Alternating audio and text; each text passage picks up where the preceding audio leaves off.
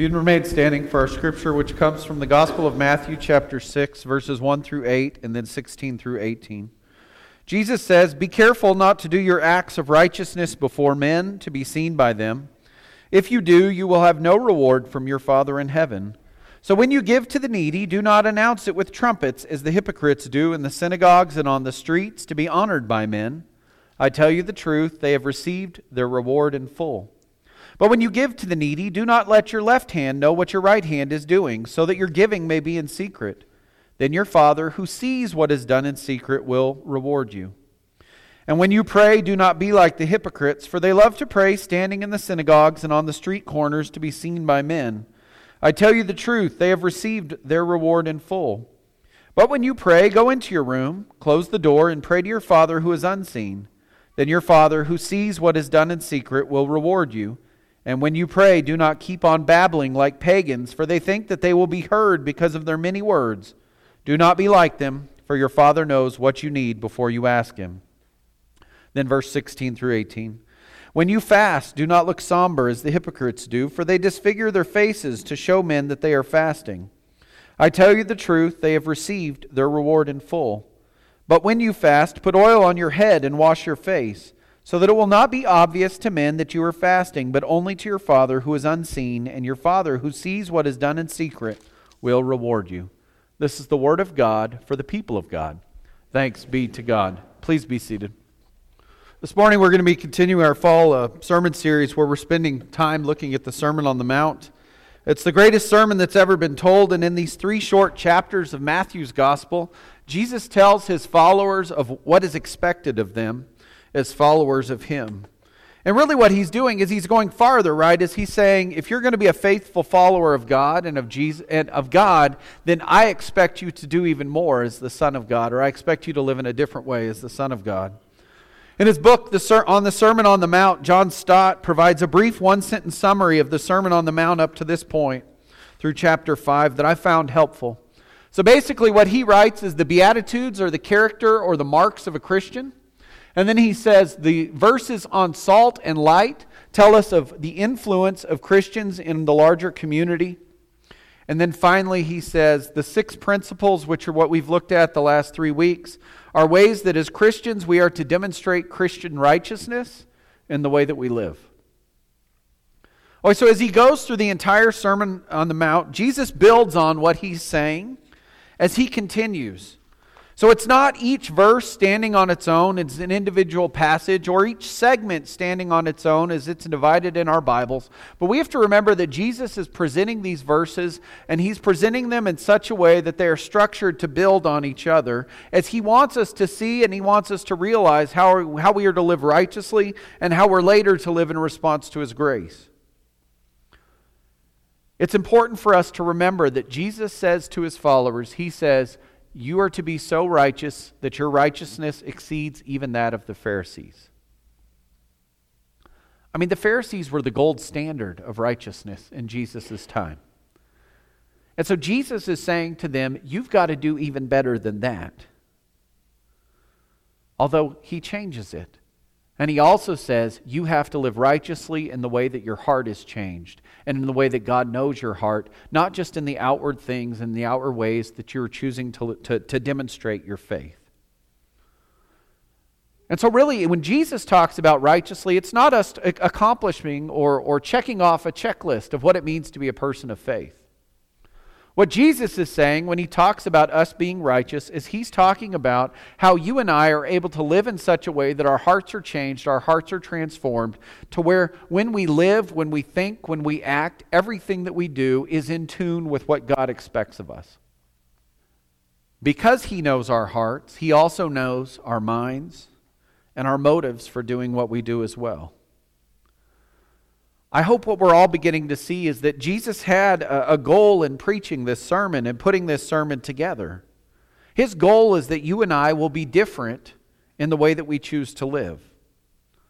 Of course, His first audience, we have to remember, they didn't know that they would soon be trying to figure out how they're to be different in light of a betrayal and in light of a crucifixion and in the way that He later offered His forgiveness and His grace. I mean, we have to remember, as they heard these verses for the first time, they're sitting there trying to contemplate and trying to figure out how Jesus is calling them to live as faithful Jewish men and women in the culture that they lived in, but how he's calling them to be more righteous. They did not know that as he was giving these verses, that later they would be figuring out how to read them in the way that you and I are reading them. Post-betrayal, post-crucifixion, and even post-resurrection. He wants us to be different, especially when our choices and our actions are weighed against the larger culture and the community that we're part of. This isn't to say that we are like the Pharisee in Luke 18, verse 9 through 14, who stood in the temple and thanked God that he wasn't like the sinner, the tax collector, standing over there in the corner. I like that comic of it. This isn't to say that God doesn't compare us to others. God doesn't compare us to others. The only person that you can be compared to when it comes to your faith is Jesus. So quit looking around. Quit thinking about what other people are doing and trying to measure yourself up to them. And measure yourself against God and measure yourself against Jesus, because that's the only person that God's comparing you to.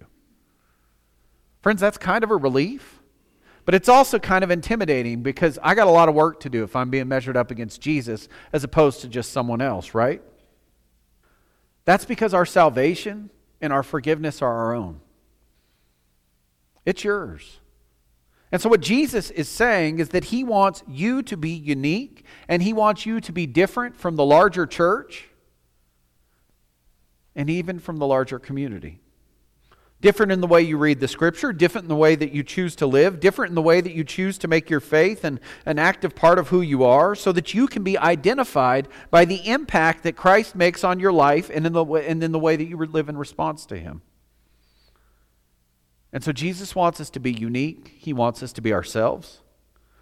But he also wants us to demonstrate our righteousness and the condition of our hearts in the way that we choose to live and in the way that we choose to carry ourselves. And so in our scriptures today, Jesus goes further in what it means to live righteously. And today the passages or the topics that he brings up to the disciples is he's talking about giving or almsgiving, he's talking about praying, and he's talking about fasting. And so what he wants his disciples to do is to read these to hear these words, for us to read these verses, and then to think about how we conduct ourselves as we engage in each of these practices. There's a couple of things I think we need to note for all three of them before we look at them each individually. The first is that these are not practices unique to Christianity. So the Jewish faith, practitioners of the Jewish faith engage in prayer, fasting, almsgiving, Muslim faith, other faiths. These are three things that a lot of different faiths do. But the reason that Jesus brings them up is to point us out and to point us to how we grow closer to God in doing them. He also takes the time to set himself and to set the words that he is saying against what the Pharisees were doing in the way that they were practicing these things. Because we have to remember, what did Jesus say? He said, your righteousness needs to exceed that of the Pharisees. And so it's only logical then that he takes what the Pharisees are doing and how they are choosing to live out each of these things, practice each of these things, and he says, I want you to look at what they're doing. Here's how God expects you to exceed that or to do differently. Because you have to be set apart. You have to know your motives for doing what you're doing, which is to grow closer to God and to not receive accolades from those around you. It's also important for us to see that these are things that Jesus already expects you and I to be doing. Did you notice in the verse, it doesn't say when you decide to start giving, when you decide to start praying, when you decide to start fasting. Jesus is saying, when you do these things, I want you to do them this way, not the way you've been doing them. They're not optional. And so as we read them, we have to think about how we're already doing them, which I think probably for most of us, giving is something that we do.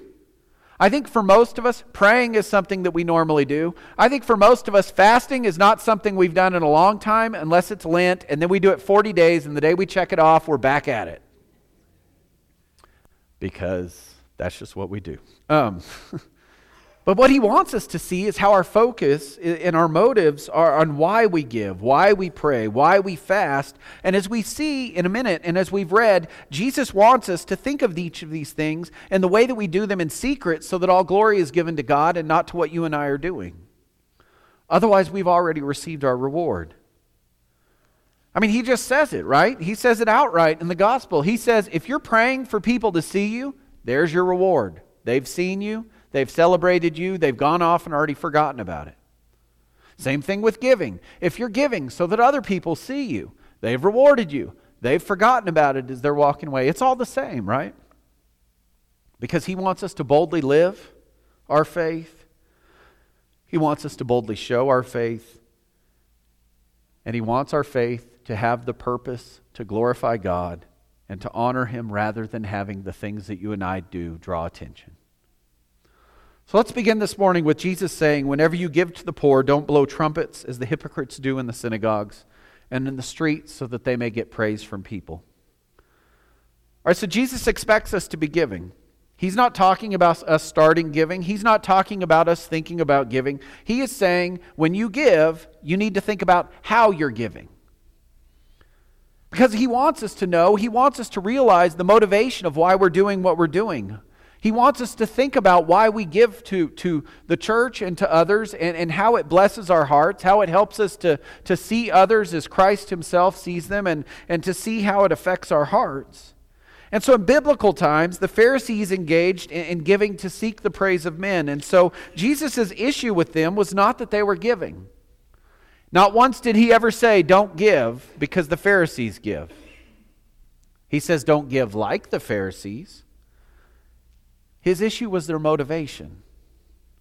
And so in the Sermon on the Mount, he says, the Pharisees would parade to the collection box in the temple with trumpets blaring to draw attention to what they were doing. I should have brought the trumpet that used to be in our... My mom showed up a couple years, was it 2 years ago? It was like, here's your trumpet from 6th grade. And we were like, what? So if anyone wants a trumpet, talk to me. Anyway, that was an awful... okay, where am I going? Okay.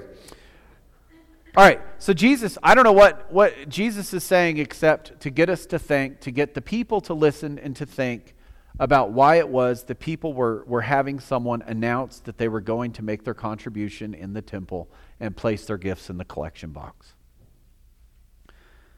What he wants them to see, what he wants us to see, is that if your recognition, if your motivation for doing what you're doing is just for people to see, he says that's it. There's no additional recognition. God doesn't appreciate our gifts if we're giving them so that other people can look at us and go, wow, that's great. Look at what they did. He also says, don't let your left hand know what your right hand is doing. Your Father who sees what is done in secret will reward you. All right, so he may have exaggerated a little bit to make the point where he says, don't let your left hand know what your right is doing. We know it's impossible unless you're planning on taking a hand off or, other examples we've seen of people who have taken these words of Jesus from the Sermon on the Mount very literal.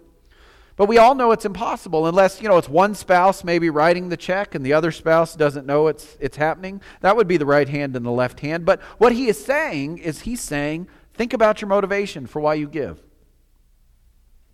Think about why you're doing it without fanfare, without dwelling afterward on what you've done, especially if your motivation is to get recognition. What he's doing is rebuking that desire and saying, the things you are doing should be the norm for being a follower of me. We give because we give out of gratitude for God. We give out of our love for God and for others. We give because giving helps us to orient our hearts and ourselves with a kindness and with a love to others that we wouldn't get otherwise if we don't give. And then he says prayer. Again, he's speaking about prayer with the expectation that everyone listening to him is already has a prayer life, right? This isn't something he's saying, hey, y'all need to think about praying to God. He says, when you pray, ... don't be a hypocrite. Don't put on a show. Don't stand on the corner making a scene. Because if that's what you seek, there's your reward. Instead, what does he say? He says, go to your prayer room, Or when you pray, go to your room, shut the door, and pray to your Father who is present in that secret place. Your Father who sees what is done in secret will reward you. When you pray, don't pull out a flood of empty words as the Gentiles do. They think that by saying too many words, they'll be heard. All right, so the first thing Jesus is not doing is he's not condemning public prayer. So if anyone ever asks you to pray in public, don't say, hey, Jesus said we're not to pray publicly, so I probably shouldn't today. There's some people that take that literally, right? What he is saying is that if you're praying in public, you're to be earnest in your prayer. You're to be thoughtful in what you say and what you pray. You're to not add unnecessary language or flowery language to make your prayer sound more than you normally would do or would offer. Because here's the thing, if God knows our hearts, God knows what our prayers are, doesn't He? And you don't need to go out of your way to make your prayer sound more than it is if God already knows what you need to say.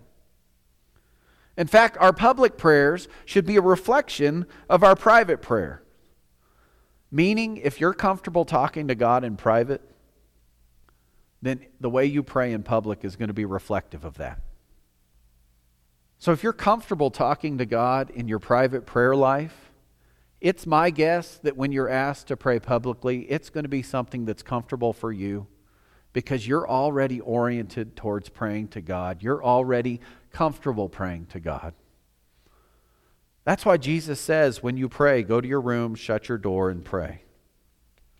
Because there's no need to put on a show in your prayers when it's just you and God. Secret prayer is to seek God and to check our motivation for why we're praying. And so for us to grow in our faith and for us to stay grounded in God, we have to be able to talk to God, we have to be able to listen to Him, but we can only accomplish both of those things when you and I engage in prayer. Finally, fasting. I'll be honest, in the Protestant church, we've put fasting about as far away from the center of Scripture as we could, haven't we? I think part of that is because we look at it and we say, well, the Roman Catholic Church, they fast. The Orthodox faith fasts.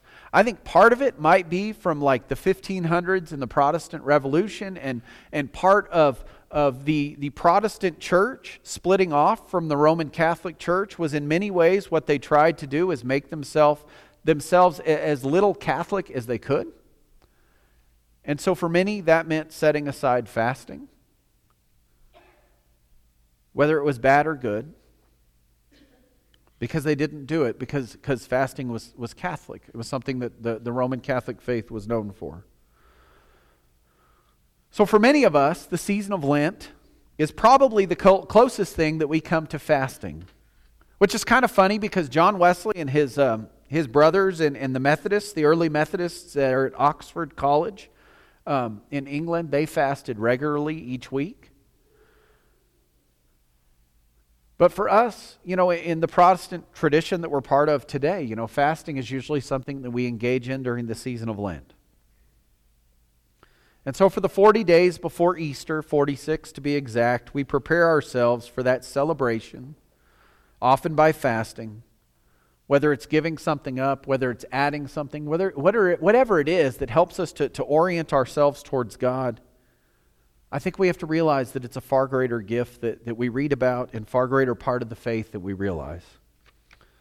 Because if you look in the Old and New Testaments, there are instances where people fasted to grow closer to God. In the rebuilding of Jerusalem, Nehemiah instituted a fast among the people.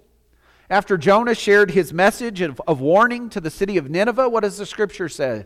The Scripture says the king of Nineveh heard his message and all of the people, and they put on sackcloth and ashes, and they began fasting in the streets. And if you remember with me, that's when Jonah was sitting on the cliff over Nineveh, and he was all sorts of upset, because he's like, God, I brought the message. Why aren't you destroying them? And God said to Jonah, well, because they're fasting. They're showing contrition. They're asking for forgiveness. Even in the book of Acts, you can read where the man named Saul, who was a Pharisee, who was going from Jerusalem to Damascus, was going to persecute the Christian church there.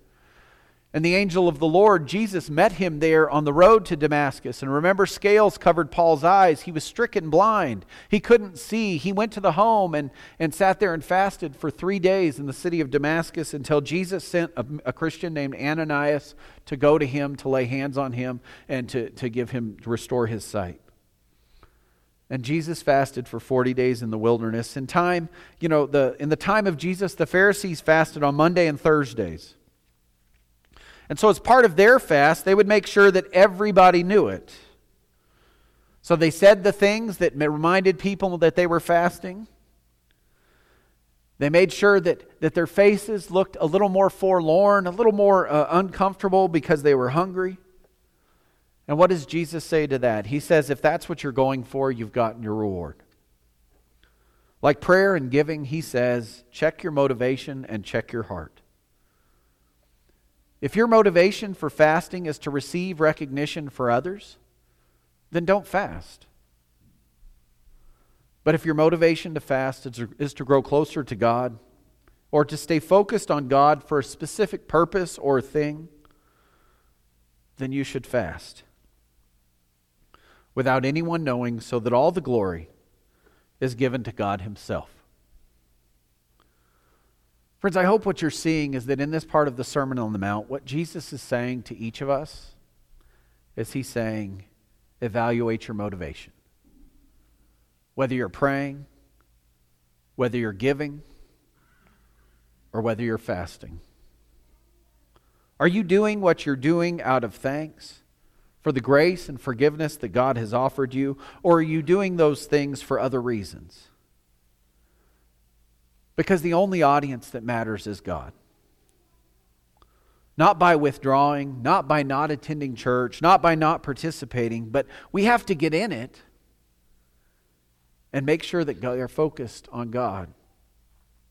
For God knows our hearts, God knows our motivation, and God knows why we do what we do it.